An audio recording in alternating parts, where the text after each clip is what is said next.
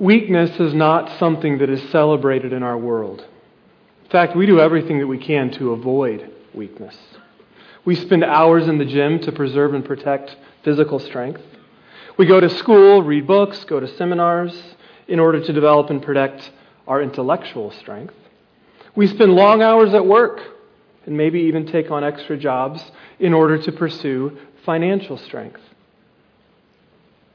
A certain NFL team, which I will leave unnamed, spent a high draft pick on a young kicker with a strong leg, assuming he would be able to make longer kicks than someone with a weaker leg. Everything in our world tells us that weakness is bad and that we should do everything we can to avoid it. But have you considered the possibility that weakness might actually be a good thing? How about the even more radical suggestion that weakness is something that we should be content to have, take pleasure in, and even boast about? Why would anyone be okay with weakness? And how is it even possible to find pleasure in it? I invite you this morning to 2 Corinthians, the letter of 2 Corinthians, chapter number 12. 2 Corinthians 12. And over the last few years, as I've had opportunities to preach, I've been working through this letter. Last week was an exception. So, just so you're aware, that this isn't a chapter that was randomly picked today. It's just the next in the progress of what I've been doing as I've been able to preach. I very much enjoyed progressing through this letter. But one of the downsides is that there's a bit of coherence is lost as time passes between sermons. It was July when we concluded chapter 11. And so a brief reminder of what's been going on up to this point, I trust, will be helpful. Paul started the church in Corinth, but after he left, he caught wind that some in the church were rejecting him. And that really, really bothered him. Not because he wanted to be liked by everyone, but because in rejecting him as the messenger of reconciliation with God, Paul knew that they were rejecting the message of reconciliation. Paul was also aware that some were rejecting him as a true apostle because of the influence of the impressive and charismatic teachers who had come into the church. These guys looked really good and they sounded really good. But they were teaching a false gospel and causing the Corinthians to question Paul's legitimacy as an apostle. So this letter of 2 Corinthians is Paul's effort to defend himself and his ministry. He's trying to show them why he really is legitimate and why his message is true. In chapter 11 and verse 1, he begins what has been called Paul's fool speech, where he really starts to play the false teacher's game. Dripping with irony and sarcasm, Paul's point to the Corinthians is that if you can put up with the false teachers who are truly fools, then you should be able to put up with me when I play the fool. And I need to do so in order to expose the foolishness of my opponents. And one of the foolish tactics of the false teachers was boasting. And that had very much affected the Corinthian church. Now, Paul always sought to follow the example of Christ, but this desperate situation demanded desperate measures, and he was forced to temporarily follow the examples of the false teachers in hope that the Corinthians would listen to him.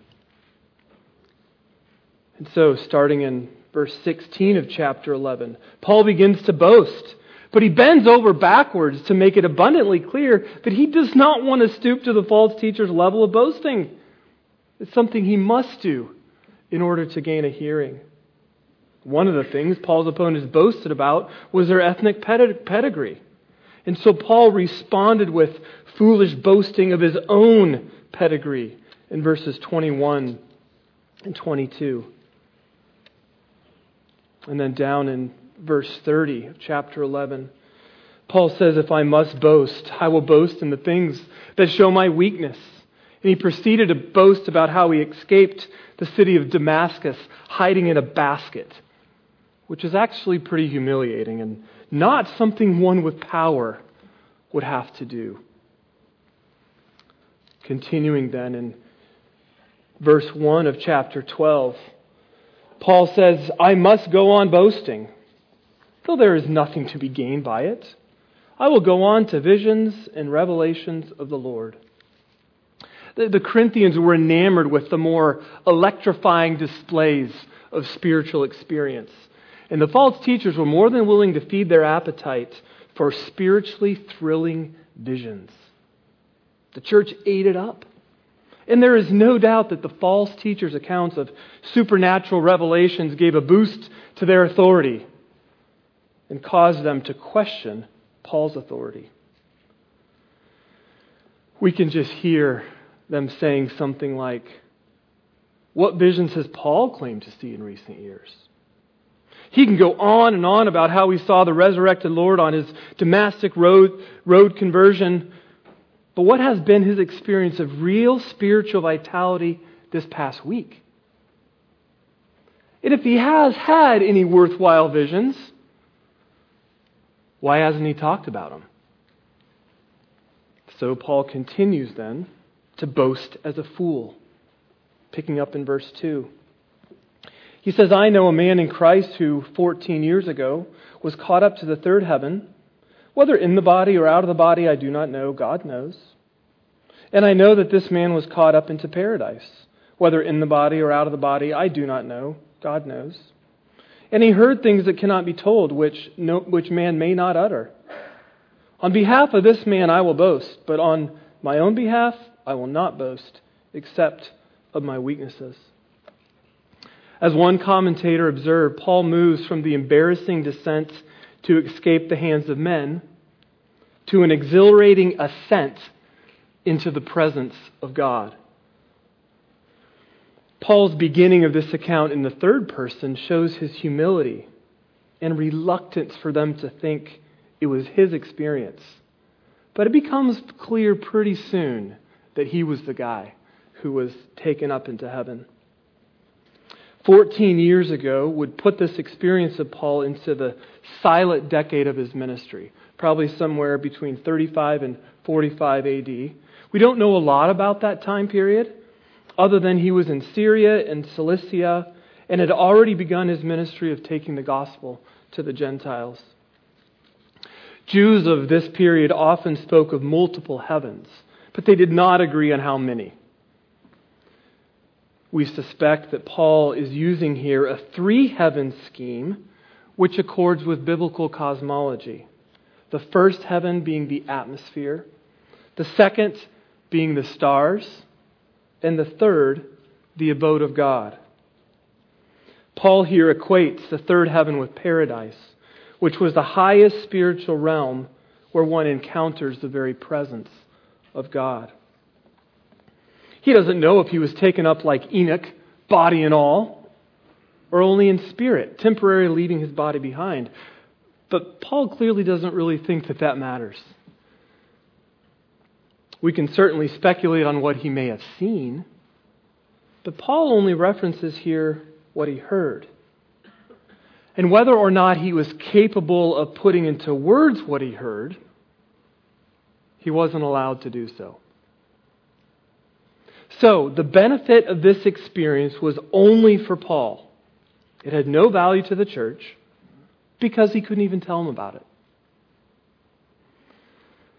So why, we may ask, did God give Paul this awesome experience if it was not to be shared? Calvin suggests this thing happened for Paul's own sake. For a man who had awaiting him troubles hard enough to break 1,000 hearts needed to be strengthened in a special way to keep him from giving way and to help him persevere undaunted. We, of course, can't know for sure, but that certainly seems to be a likely reason. Well, as we reflect on Paul's trip to paradise, I think there's two dangers here that we ought to seek to avoid. The first is a desire to impress others. Desire to impress others. Look at verse 6. Paul says, though if I should wish to boast, I would not be a fool, for I would be speaking the truth. But I refrain from it, so that no one may think more of me than he sees in me or hears from me. See, the false teachers in Corinth had no problem sharing their visions and revelations because it made them look really good. And they were all about impressing others. Paul had an experience here that blew their very best out of the water. I mean, this could not be topped. So why, Paul, don't you tell them what happened? Why not drop the mic and shut these guys up for good? Why not write a book? Go on a tour leading seminars. 5 steps to your own rapture. Why not post it on Facebook along with 27 pictures so all your friends would know what he experienced and could share it with all their friends? I mean, isn't that what people would do today? I mean, this absolutely was something worth bragging about. But Paul had not previously shared his experience, and in here he does so only reluctantly, because he was concerned others would think too highly of him. While the false teachers were concerned people weren't thinking enough about them, Paul was concerned that they would think too much of him. He wanted the Corinthians to focus on the gospel and the Savior, not on the messenger. He knew the less attention he drew to himself, the more effective his witness to the message of Christ crucified would be. Regardless of how great a personal claim is made to some incredible experience, Paul knew that nothing could replace conduct and speech as indications of truly following Christ. I mean, let's be honest this morning. We are all our biggest fan. And so we must guard against the temptation to do or say things in order to make ourselves look good. We're either living for the approval of God, like Paul, or the approval of others, like the false teachers. And if we're driven by what God thinks of us, we will not have to try to impress others. A second danger here we should avoid is the pursuit of ecstatic spiritual experiences. The pursuit of ecstatic spiritual experiences. It's really significant here to note that the authority of the church is not based on euphoric mystical experiences. It's based on the actions and words of its leaders. And Paul believed that the subjective individual nature of his experience, which he didn't even pursue this, right? It just happened to him. He realized it was of no profit to others and therefore was unimportant for his ministry. Otherwise, he would have shared it repeatedly. Paul does not boast in his spiritual experiences, but in the Christ who died for his sins and sustains him in the midst of suffering. One commentator noted well that when God makes himself known for the salvation of his people and the judgment of the world, he does not do so mystically in the private experience of the individual. Rather, God's self-revelation takes place historically in the redemptive events that take place in space and time as they are interpreted and reflected on in the Scriptures. See, God has revealed himself in his word. And so we must pursue the ordinary spiritual discipline of encountering God there as we read, respond in prayer, and experience its faithful ministry in the local church. If one's devotion to Jesus is determined by fresh experiences of spiritual ecstasy, his growth in Christ will consistently struggle. Because, as one author has insightfully noted, the sensation of being overpowered by God will need to steadily intensify, like a drug addiction that requires larger and larger doses to satisfy. The ordinary will give way to the unusual. The unusual will surrender to the extreme will topple to the ridiculous, and often the inevitable consequence is spiritual emptiness. We ought to praise God for the extraordinary spiritual experiences that may come from time to time, but we shouldn't expect them or pursue them. God works primarily through the ordinary, not the spectacular. Well, after sharing this mountaintop experience, Paul proceeds to talk about his life in the valley. The theme of power and weakness runs as a thread throughout this entire letter, reaching probably its most powerful expression here in verses 7 through 10. So as we consider these verses this morning, we're going to seek to answer three questions. What is weakness? Where does it come from? And why should we boast in it? Follow along as I read starting at verse 7. So to keep me from becoming conceited, because of the surpassing greatness of the revelation, a thorn was given me in the flesh, a messenger of Satan to harass me, to keep me from becoming conceited. 3 times I pleaded with the Lord about this, that it should leave me. But He said to me, my grace is sufficient for you. My power is made perfect in weakness. Therefore I will boast all the more gladly of my weaknesses, so that the power of Christ may rest upon me. For the sake of Christ, then, I am content with weaknesses, insults, hardships, persecutions, and calamities.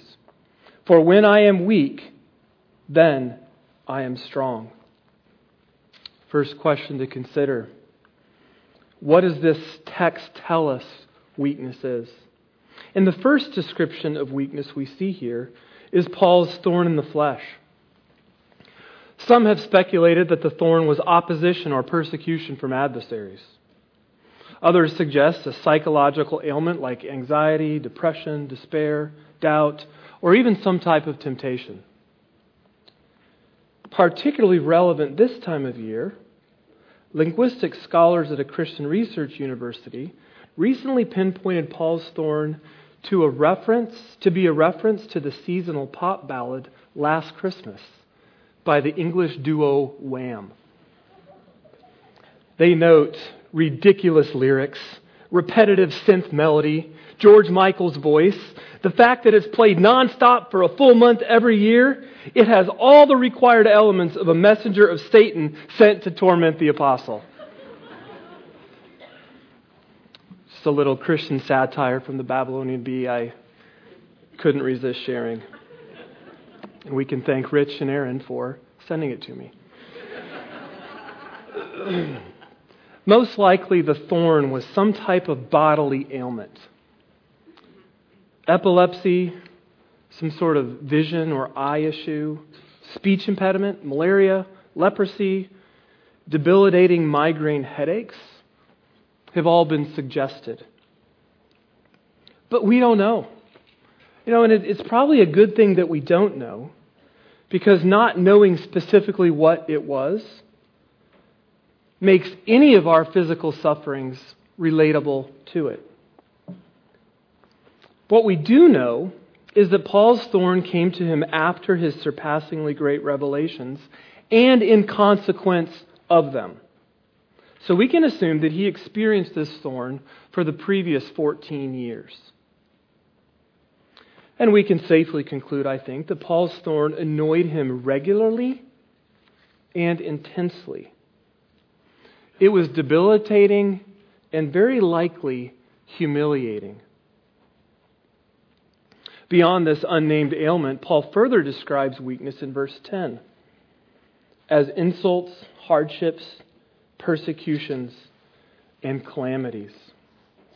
I think the idea of weakness here in our text is summed up really well by Piper, who says weaknesses are not sins, but experiences and circumstances that are hard to bear and that we can't remove, either because they are beyond our control, or love dictates we not return evil for evil. Our second question, where do weaknesses come from? Paul here calls his thorn in the flesh a messenger of Satan given to harass him. So one clear answer is that some weaknesses come from Satan. But Satan isn't the only one at work here. Paul says in verse 7, a thorn was given me. And that verb in the Greek is almost certainly an instance of the so-called divine passive, which means it was given to him by God. Although the thorn was Satan's work, it was God who allowed it. Just as God was the one who was responsible for the ecstasy of Paul's rapture to the third heaven, God was also responsible for the agony of his thorn. Luther said, there's a devil, but we must remember that he is God's devil. And just as we see in the story of Job, God is sovereign over Satan. And here yet again, he checkmates Satan and thwarts his efforts to hinder the advance of the gospel through Paul. What is sent to torment Paul is transformed by God into a means of proclaiming Christ's power and grace. So the thorn is not just the work of Satan to destroy. It's the work of God to save. As Joseph told his brothers, you meant it for evil, but God meant it for good. And God always wins. And as Romans 8:28 says, God works all things, even our weaknesses, together for good, which is His sanctifying purposes, which always prevail over Satan's purposes, as we will see more clearly in our final question, which is, why should we boast in our weakness? Up to this part of the context, so Paul's really hesitant to boast. He goes out of his way to say, I don't want to do this, and I'm not going to do it like you. But that's gone. In verse 9, Paul's hesitation to boast is gone. His shyness is totally evaporated. Paul has found something here that he boasts in gladly, with total enthusiasm. His weakness. Seems a little bit crazy, doesn't it? Does that make any sense at all? Boast in weakness? Why would we do that? And how is it even possible? Well, through the eyes of the world, it makes no sense and actually is impossible. But do you remember what Brian read to us this morning from 1 Corinthians 1? God's ways are not our ways. And He has chosen what is weak in the world to shame the strong, so that people would boast in Him and not in themselves. So seeing what God is doing in our weakness radically changes our perspective and allows us to see it not as something to avoid at all costs, but as something to be embraced. Not because we like it, but because God is working in it for our good. What is He doing in our weakness? Why should we boast in it? Two things here from our text. The first reason we should boast in our weakness is because it destroys our pride. Twice in verse 7, Paul states that the thorn was given him by God to keep him from becoming conceited. He repeats it. It's there twice. As one commentator noted, God brought the elated Paul down to earth and pinned him there with a thorn. I don't think this means that every weakness in our lives is the Lord's discipline or rebuke for pride. But it does mean that every hardship can be a gift from God to either humble us or to keep us humble. I would agree with the conclusion that there is no enemy in our lives so sinister, so stubborn, or so strong as our pride. We're more prideful than we can possibly imagine. I know that I am. And it's a little bit scary to even think about. We are full of self-reliance, self-regard, self-conceit. We live to be recognized, and we like to think of ourselves as better than others. We ought to be able to confess together that we are in need of so much humbling from the Lord's gracious hand. And given how bad pride is, Calvin said that it cannot be cured except by poison. So we can conclude here that being harassed by a messenger of Satan and experiencing a weakness of some sort is better than being ruined by pride. God was gracious to Paul to give him a thorn that would destroy his pride, because in God's eyes, humility is more important than comfort and freedom from pain. So why should we boast in our weakness? First, because God gives it to us to destroy our pride. And the second reason we should boast in our weakness is because it glorifies Jesus Christ. It glorifies Jesus Christ. Even though God was working through Paul's thorn for good, it was still a bad thing. We shouldn't deny that and candy coat it in any way. What Paul was experiencing here, his weaknesses were bad. And so he pleaded with the Lord 3 times to remove it. This parallels Jesus' threefold prayer to the Father in Gethsemane that the cup of suffering be removed. And as the Father did not remove Christ's cup of suffering, He does not take away Paul's thorn. There would be no quick fix miracle, but the prayer would be answered. The prayer would be answered, but just not in the way that Paul had wished. Paul's prayer was answered not by his deliverance from the affliction, but by his receiving the necessary grace to bear it, along with the very power of Christ. So what Paul received was actually far greater and more profound than what he asked for. So whenever Christ says no to our desperate and passionate pleadings to remove a weakness, the no is loaded with His perfect compassion, goodness, and love. His answers to our prayers are never negative, except in a superficial sense, because they ultimately are fully positive, bringing God's unending blessing. Last week in Colossians 1:23, we considered that since the gospel, the good news of God's grace for us in Christ, is something we must persist in and hold on to all our lives, we don't ever move past it. We don't move beyond the gospel. We need it every single day. And here is an example of that very point. God's grace is not just His unmerited favor that saves us and then we somehow graduate from. No, the very same grace that was sufficient enough to save us is the grace sufficient enough to sustain us in all our weaknesses.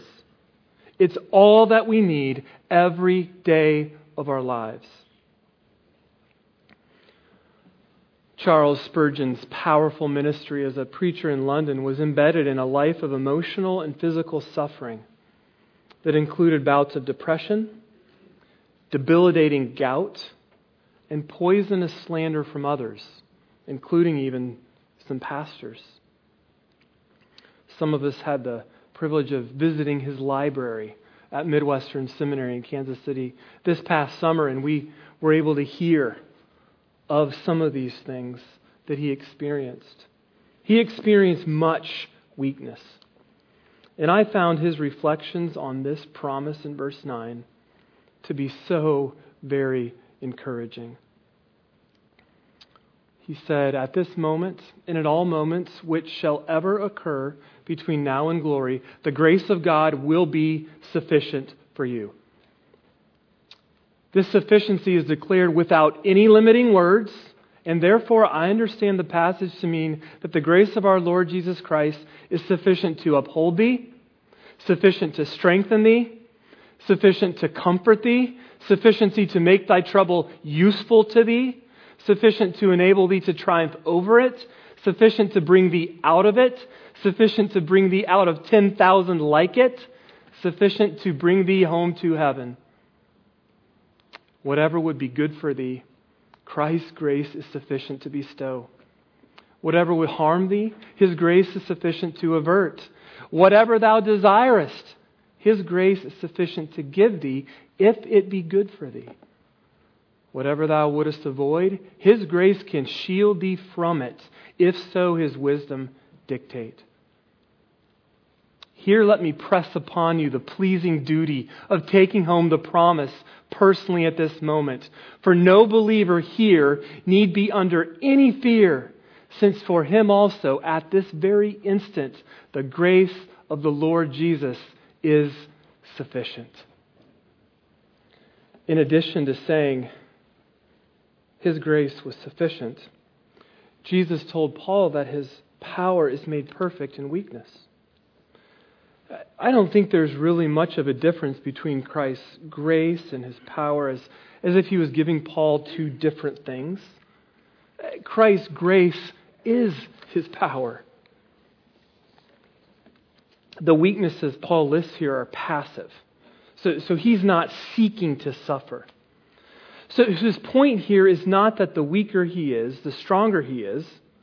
I mean, if that was the case, then it would make sense to seek as much suffering as possible so that we could know more and more of God's strength.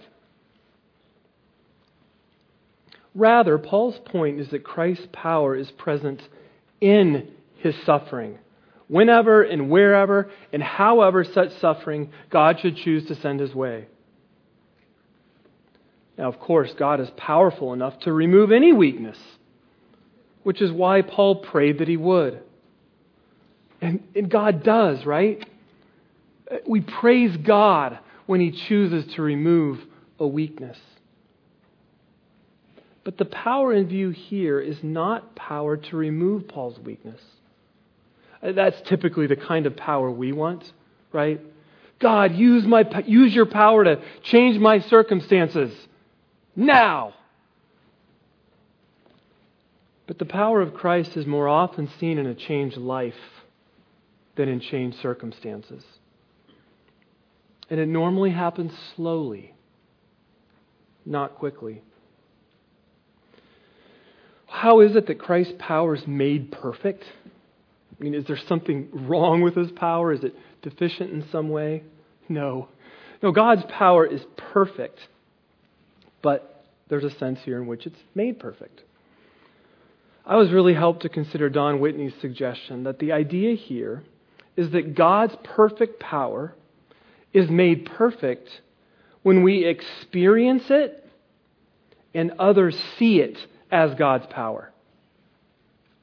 So, for example, a battery has perfect electricity in it, assuming, of course, it's a good battery, it's fully charged, right? So, best case scenario with the battery has perfect electricity in it. But when you put it in a flashlight and turn the flashlight on, the flashlight experiences the electricity and others see the impact. Perfect electricity made perfect.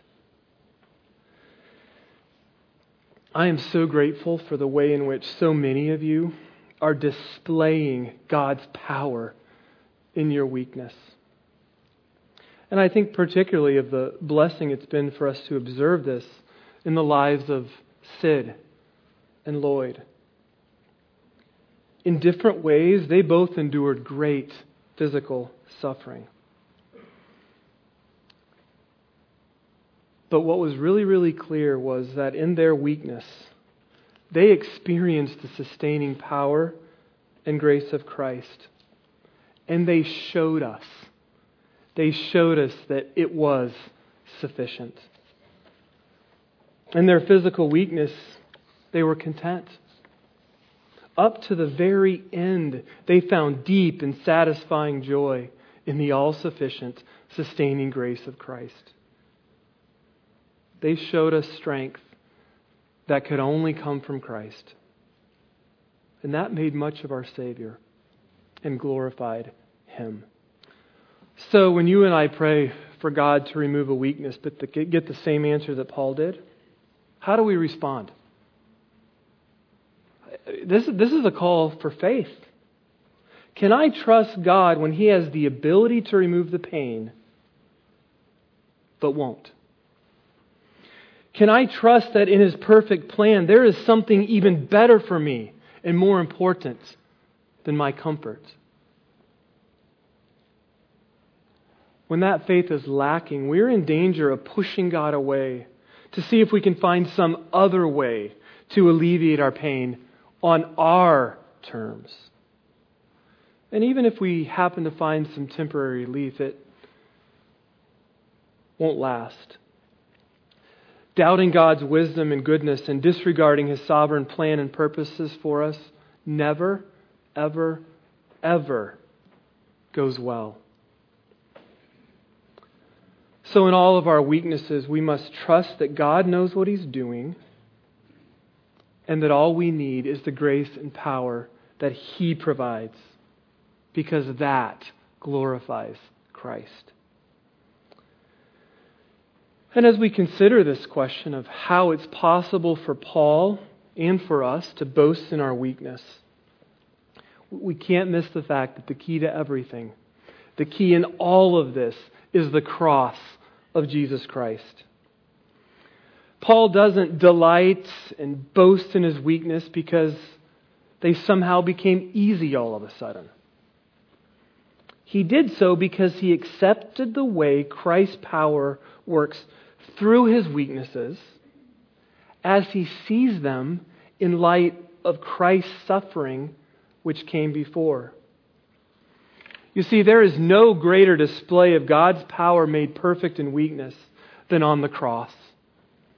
For that fearful Roman sign of humiliation, defeat, judgment, and death was precisely the means by which Jesus triumphed over His foes of sin and death. Forgiveness and freedom from sin can only be ours through trusting in Christ's work on the cross. And the all-sufficient grace and power of God that Christ experienced as He suffered more than we will ever know is the only way that it's possible for us to boast in our weakness. We gather here this morning as weak people. And I know that many of you are experiencing great weaknesses. You didn't ask for your chronic illness or pain, cancer, depression, or fatigue. You didn't invite the ridicule of friends or ask for coworkers to think you're a joke. But you're here. You didn't ask for your family to distance themselves from you because you're a Christian. You didn't ask for a difficult relationship or no relationship at all, or a rebellious child. But here you are. You didn't ask for God to take the life of a dear and precious loved one, but He did. So in all of your weaknesses, large or small, be encouraged from God's Word that although Satan is at work harassing you, God gave you weakness for your good. He's using it to kill your pride and to glorify the all-sufficient power and grace of Jesus Christ. The world will never understand, but that is something to boast about. Let's pray. We thank You, Father, for the weakness of Jesus Christ as His suffering in our place for our sins on the cross is our only hope of life. We thank you, Lord, for His power and grace that you give to us in abundance and so kindly allowed to rest upon us in our weakness. And Father, we ask that you'll help us. Help us to see that our deepest need in our weakness is not quick relief, but deeply rooted faith that our circumstances are part of your perfect, sovereign, and supreme plan. Help us, dear Lord, to see the valuable gift of weakened pride and the privilege that it is to glorify the all-sufficient grace and power of Christ through our weakness. Grant us, Father, the faith and grace to gladly boast in our weakness so that we may boast of Christ. It's in His name we pray. Amen.